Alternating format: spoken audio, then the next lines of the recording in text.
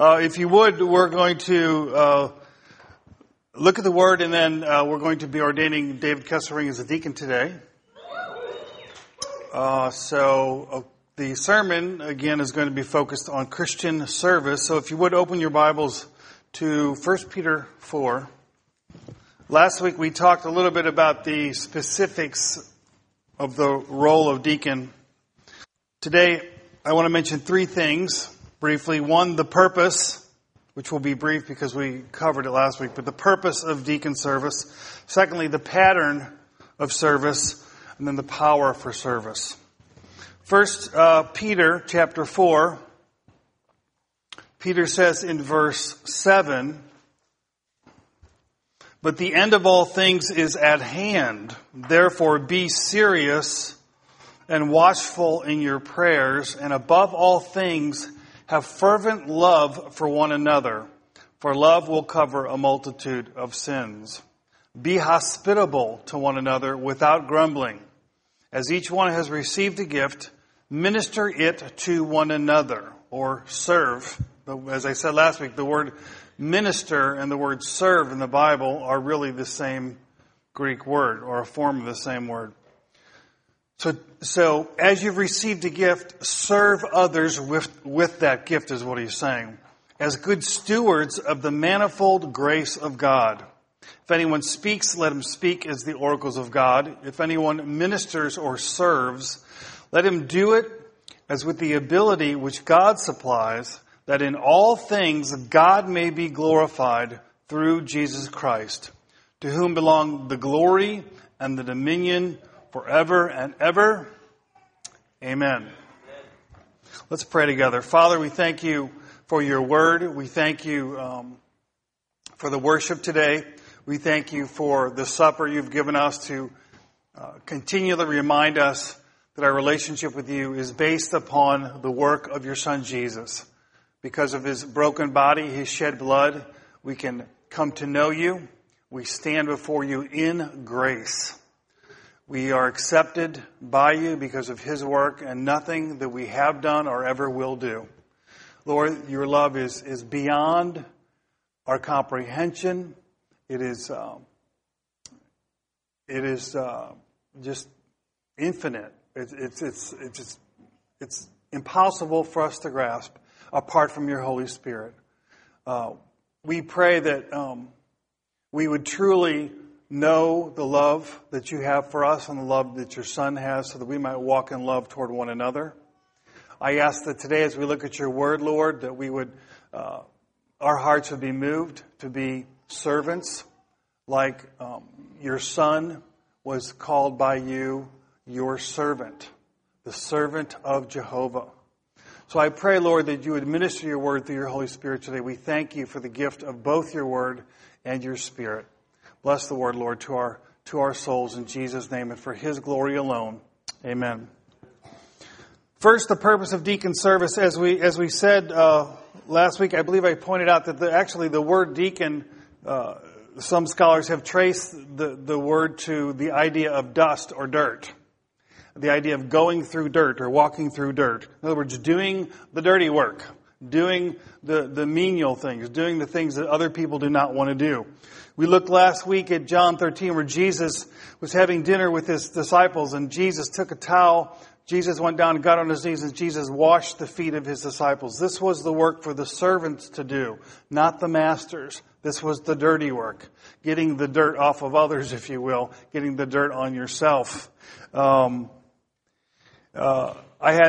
I've told you the story before, but Moshe Rosen, who was the president of Jews for Jesus, founder, actually, president, I had the honor of knowing him. And when he had people join his ministry, one of the things he did is the first year in the ministry, they were required to clean toilets. Glad Jake just signed up. So there were people that quit his ministry because they didn't want to do it. The whole point of that service was to teach them to have a servant's heart.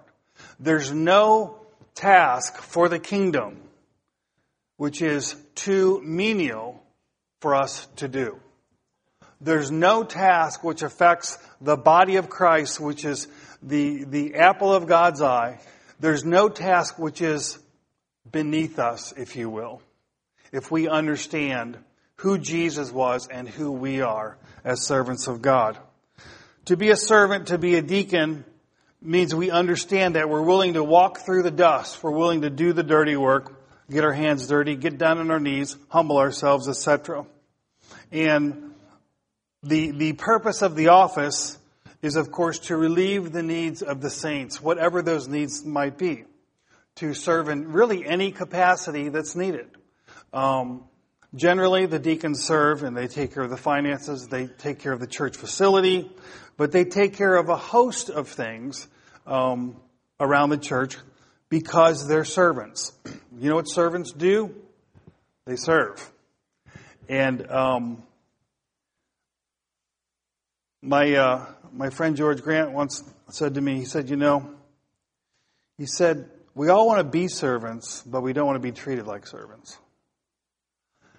And that's really stuck with me because I want to be a servant, because Jesus said if you're a servant, that's the way to be the greatest. Don't you want to be the greatest? I mean, be a servant, right?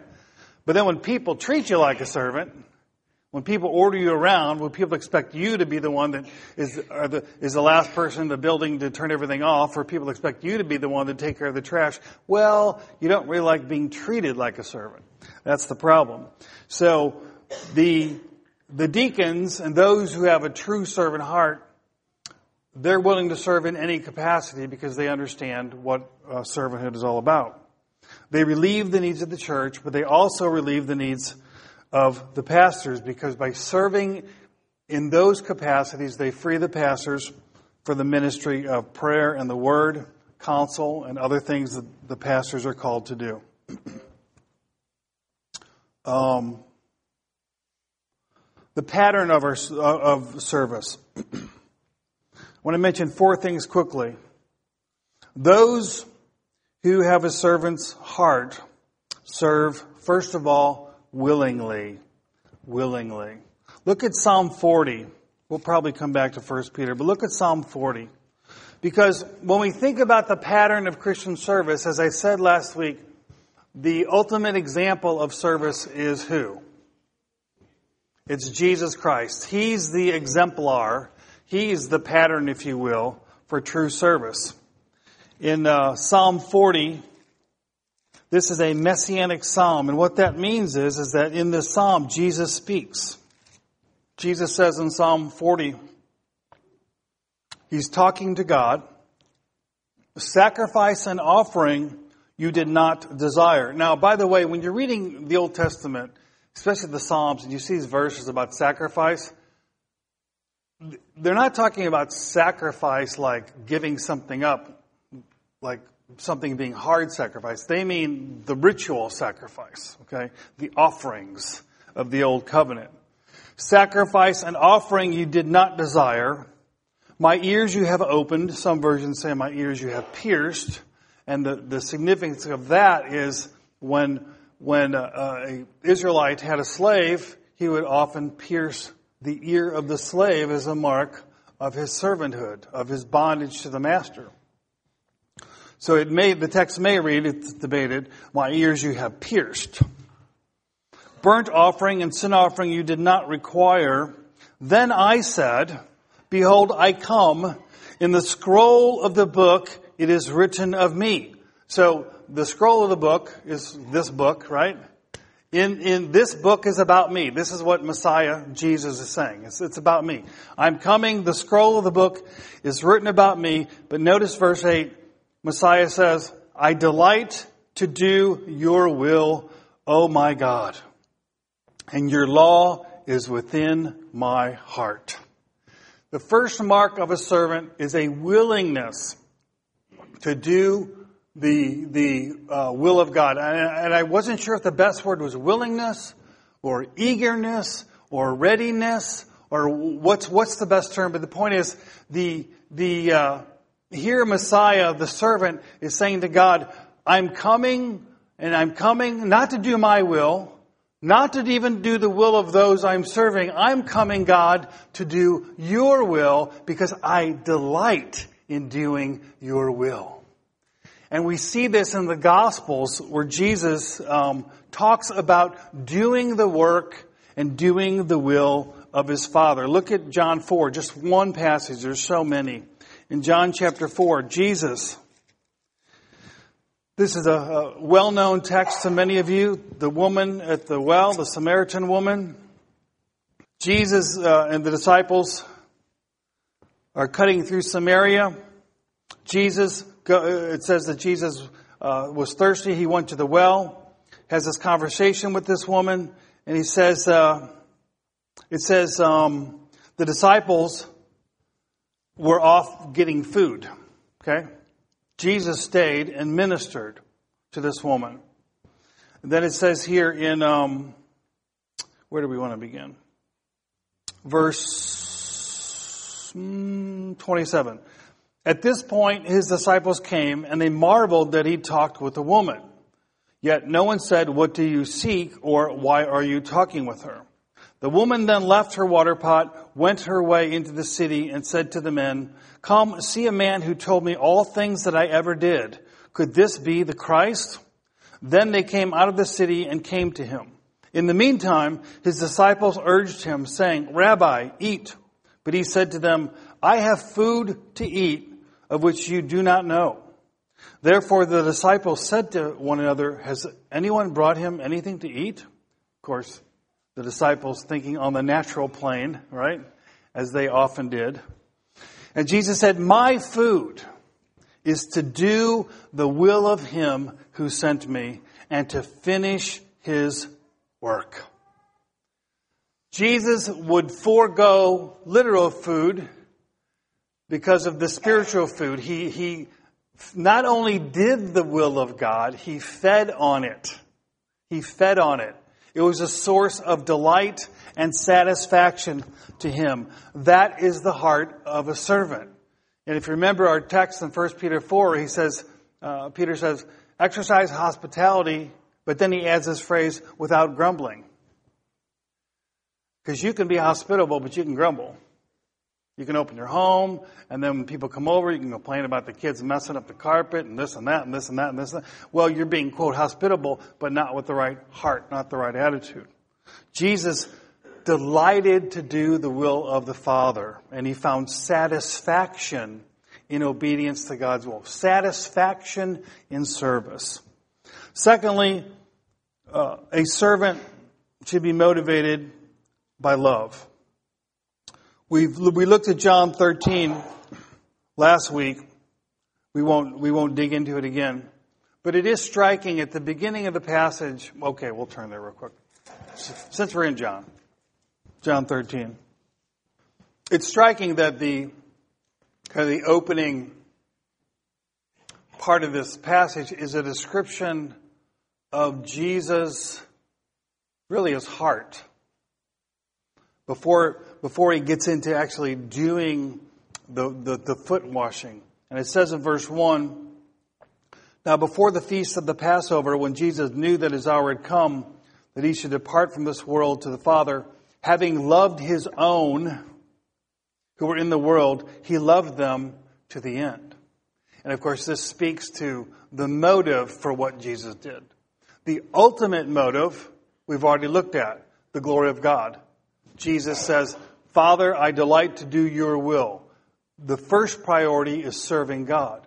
But then the other motive is a genuine love and concern for others. So Jesus loved his own, and because he loved his own, he was willing to serve his own. So we see the foot washing here that takes place. And then toward the end of the chapter, in verse 34, Jesus says this. He says, "A new commandment I give to you, that you love one another. As I have loved you, that you also love one another. And by this all will know that you are my disciples, if you have love for one another." Now, scholars have debated, why did Jesus say, "A new commandment I give to you"? Because if you read the Old Covenant, we're commanded to love others in the Old Covenant. So it's like, wait a minute, this isn't really a new commandment, because God said to love your neighbor in the Old Covenant, so how is this new? Well, it's new because Jesus said that we are to love one another, not simply as we love ourselves, that's the golden rule. Rather, we are to love one another as I have loved you. That is to say, we now have a new pattern for loving others, and that pattern is the Lord Jesus Christ himself. Jesus defines love here as loving others as he loved us. Well, how did he love us? Well, he just demonstrated to them how he loved. He got down on his knees. He humbled himself. He washed their feet. And of course, we know that was just a picture. It was an acting out of his work of redemption. Because in the work of redemption, Jesus came, he set aside the glory of his deity. He took the robe of humanity, like that servant's towel. He came down, condescended. He poured himself out for others, and he cleansed us from our sin. He cleansed us from our sin through his death on the cross. Then he took the robe off, took his glory again, was resurrected, and ascended into heaven. And that foot washing is a picture of that work for us. And so he tells us that we are to love others as he loved us. What does that really mean? Well, I can tell you this. It means that we are to love one another sacrificially. Sacrificially. We'll come back, look at Philippians 2. Philippians 2. We'll start in verse 1.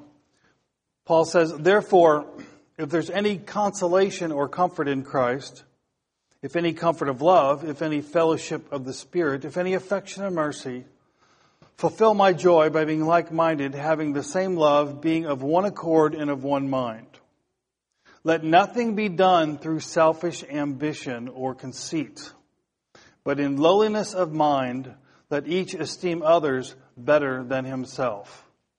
Let each of you look out not only for his own interests, but also for the interests of others. That, of course, is exactly what a servant does. A servant is not serving himself, he's serving others. He's looking out for the needs and the interests of other people. That is exactly what the office of deacon exemplifies.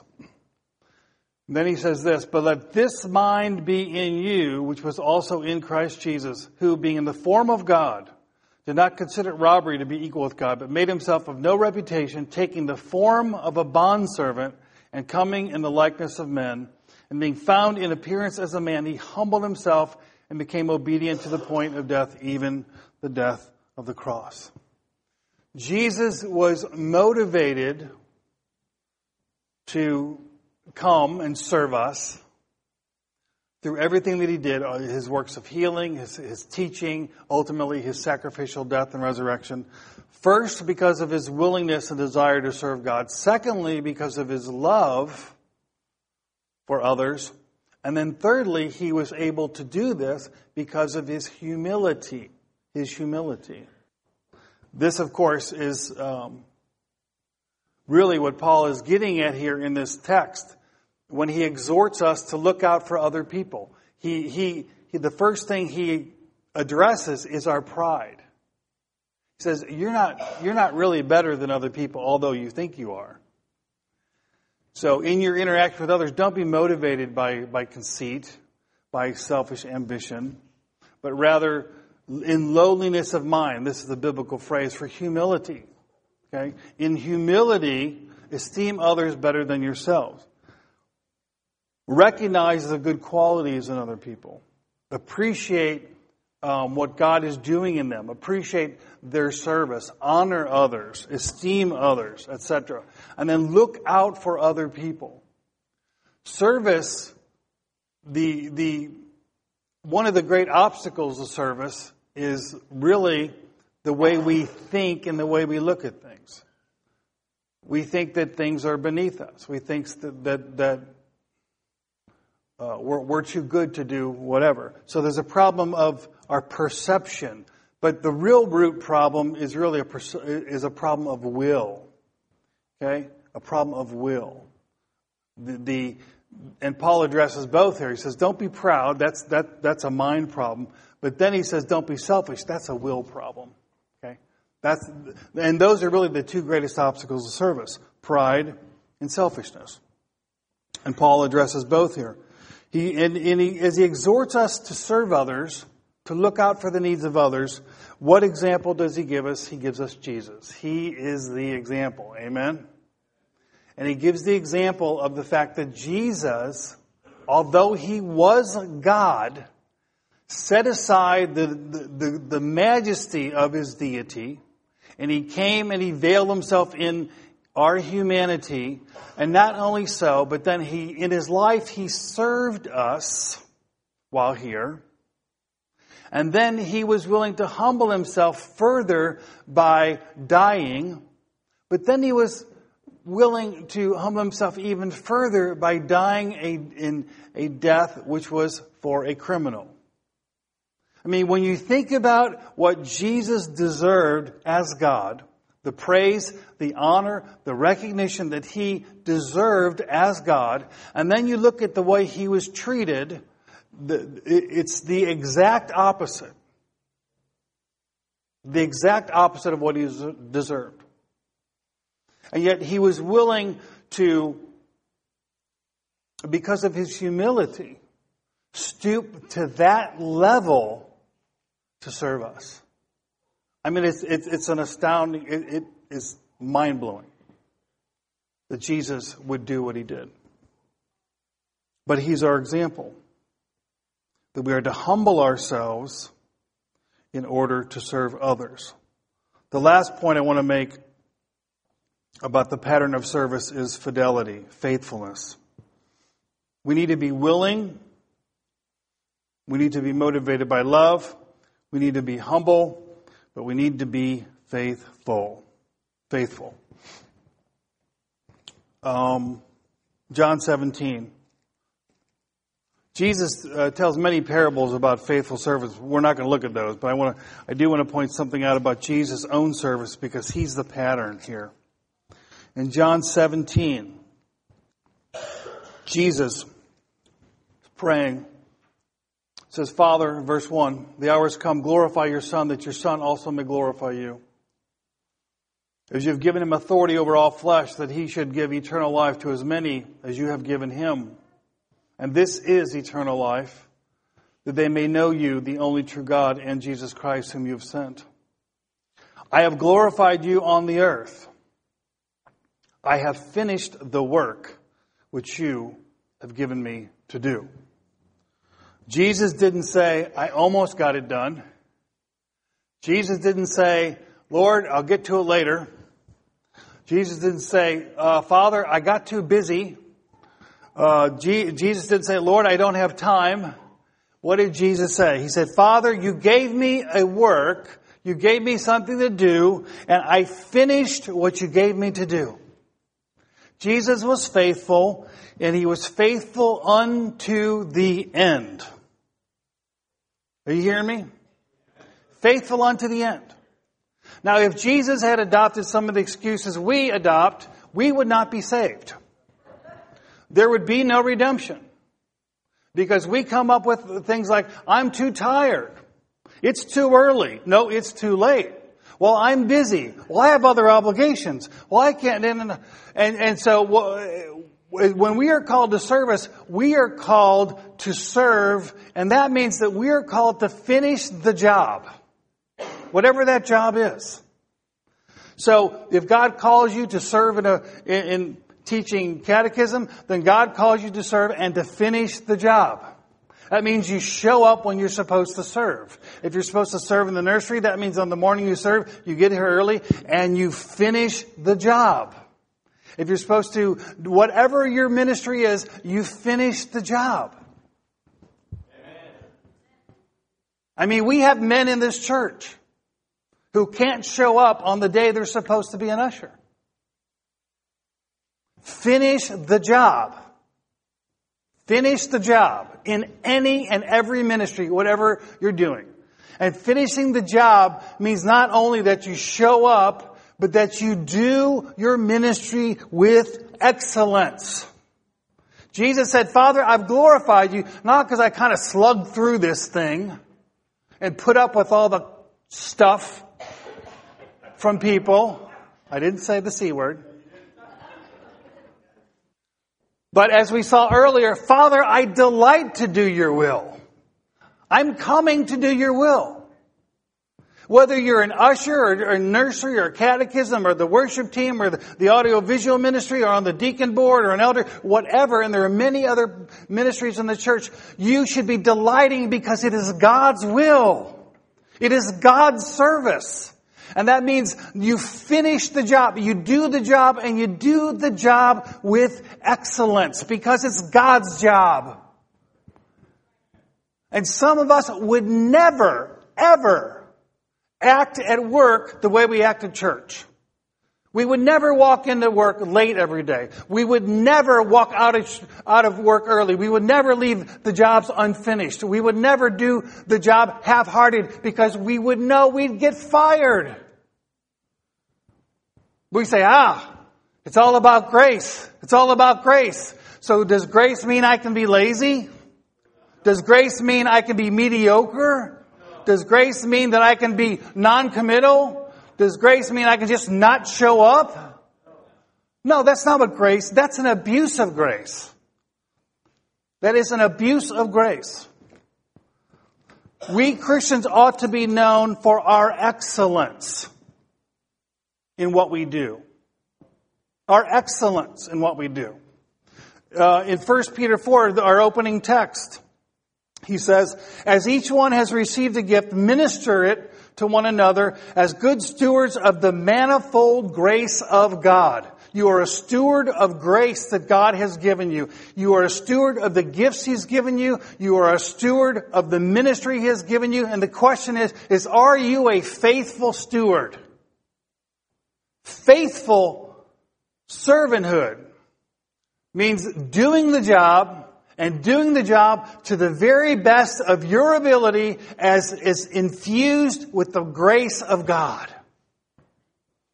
We should have the best, and I don't mean the best in the sense of the richest. I mean the best in the sense of genuine quality. The best heartfelt service that we can give to God in every area of ministry. Someone say amen.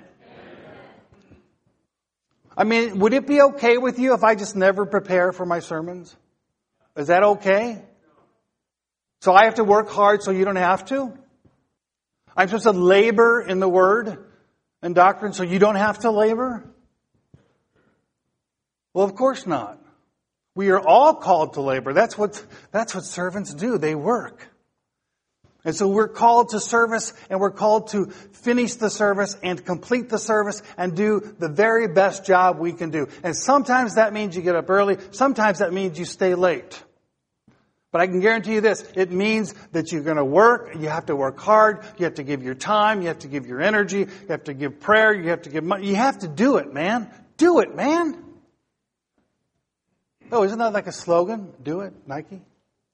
You know what Nike means? It's from a Greek word, Nike. You know what Nike means?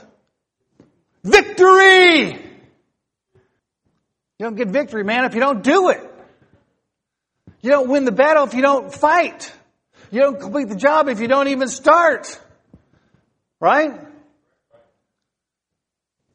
So we should have the best worship team in the nation. The best. We should have the best children's ministry, the best of everything, because we are serving the living God who is the one and only, and He's the best. He is the best. And that should motivate us in all that we do for the Lord. It should motivate all of you. Next week, when are we having a work day next week? Next Saturday, you should be here. You know why? Because you want God's house to be the best. And so you're going to give 2 or 3 hours of your precious time. Your precious time. I don't know how you're going to find time to do that. 2 or 3 hours of precious time. You probably spend 2 or 3 hours watching TV every day. I mean, let's be real. This is not a problem of time. This is a problem of heart. This is a heart issue. Willingness, love, humility, these are heart issues. And when we are called to be like Jesus, that means we are called to let the heart of Jesus beat in our chest. We are called to be like Him, and He was a servant. I think Jesus even shows up on work days. By the way, He was a carpenter. Right? You should be coming to the prayer meeting once a month. You know why? Because your intercession for others is an act of service. You should be giving a couple hours, just once a month, for the benefit of other people in the spiritual area where you intercede for them. And then you can come once every couple months and give a few hours in the physical realm to minister to others through having a nice sanctuary and a nice building for God's work. This really isn't that hard. And if we're not doing this, I can guarantee you, we're not understanding Christian service. It's not excellence. We need to ramp it up. You hearing me? We need to ramp it up. We need to do much better. Much better than we're doing. And Jesus Christ is our pattern. He was willing. He was motivated by love. He was humble. And He was faithful. And these are 4 marks of what each of us should be, whatever our area of ministry. By the way, some of you aren't even involved in a ministry. And when I say a ministry, I don't mean coming to be ministered to. Coming to a Bible study while someone else ministers the word to you is not being involved in a ministry. It's attending a meeting. Now that's good. You should do that. Being involved in ministry means you are giving your time and energy to serve other people, not to be served. Every one of us should be involved in at least one ministry. At least one, at a minimum. Why? Because God's manifold grace has been given to you, and you have gifts to use for God in His kingdom. You have a calling from God to serve Him in a significant way. So it is time to be about the Father's business. It's time to do the Father's business and not your business. Last point. I really don't have time. The power of service is simply the Holy Spirit. The reason people burn out in ministry is because a lot of ministry goes on in the power of the flesh. This is why in Acts 6, we'll read this and then we're going to pray over David. In Acts 6, where we see what many people believe is the beginning of the office of deacon. It says here in Acts 6, then the 12, in verse 2, then the 12 summoned the multitude of the disciples and said, "It is not desirable that we should leave or abandon the word of God and serve tables. Therefore, brethren, seek out from among you 7 men of reputation, full of the Holy Spirit and wisdom, whom we may appoint over this business. But we will give ourselves to prayer and to the ministry of the word." And then it talks in verse 5 about faith and the Holy Spirit. Twice in this passage, when it's talking about deacons, it's talking about the Holy Spirit. Why? Because the power for Christian service is the Holy Spirit. If I can assure you of this, if you get full of the Holy Ghost, you'll serve God. I can sit up here and I can preach at you and I can try to make you feel guilty and I can try to shame you and all that. I'm not going to do that because that's stupid. But if you get full of the Holy Spirit, you'll serve. When I got saved, you know what I did? I started serving God. Nobody lectured me about serving. Nobody told me I had to do anything. It was like, let's do this Jesus thing, man. Let's do it. Let's share the gospel. Let's worship. Let's pray. Let's do this thing. Because I have the Holy Spirit. The Holy Spirit inspires service. That's what He does. He empowers for service. And if you're not serving, then you're probably grieving the Holy Spirit. You're probably quenching His work in your life. Because He is the power for service. The ultimate goal, and I will conclude, is that God may be glorified. Peter says that God has given many gifts to many people, and whatever those gifts are, we are to minister them according to God's ability, that is the Holy Spirit, that God may be glorified in all things, right? Jesus said the same thing in John 17. He says, Father, I've glorified you on the earth. How? I have finished the work or the ministry that you have given me. Jesus still today is glorifying the Father on the earth, but now He's doing it through His servants. We need to join with Jesus. Amen? Join with Jesus in the great work of bringing glory to God through being servants like Jesus. That's what we're called to do. To be like Him and thus to glorify both Him and the Father. Jesus has things He wants to get done, but He's going to use His body to do them. And if I know anything about Jesus after all these years of walking with the Lord, Jesus is not mediocre. He's the best. The fairest of 10,000. Amen? And that's what He inspires in us. To serve with willingness, to serve with love, to serve with humility, and to serve with faithfulness.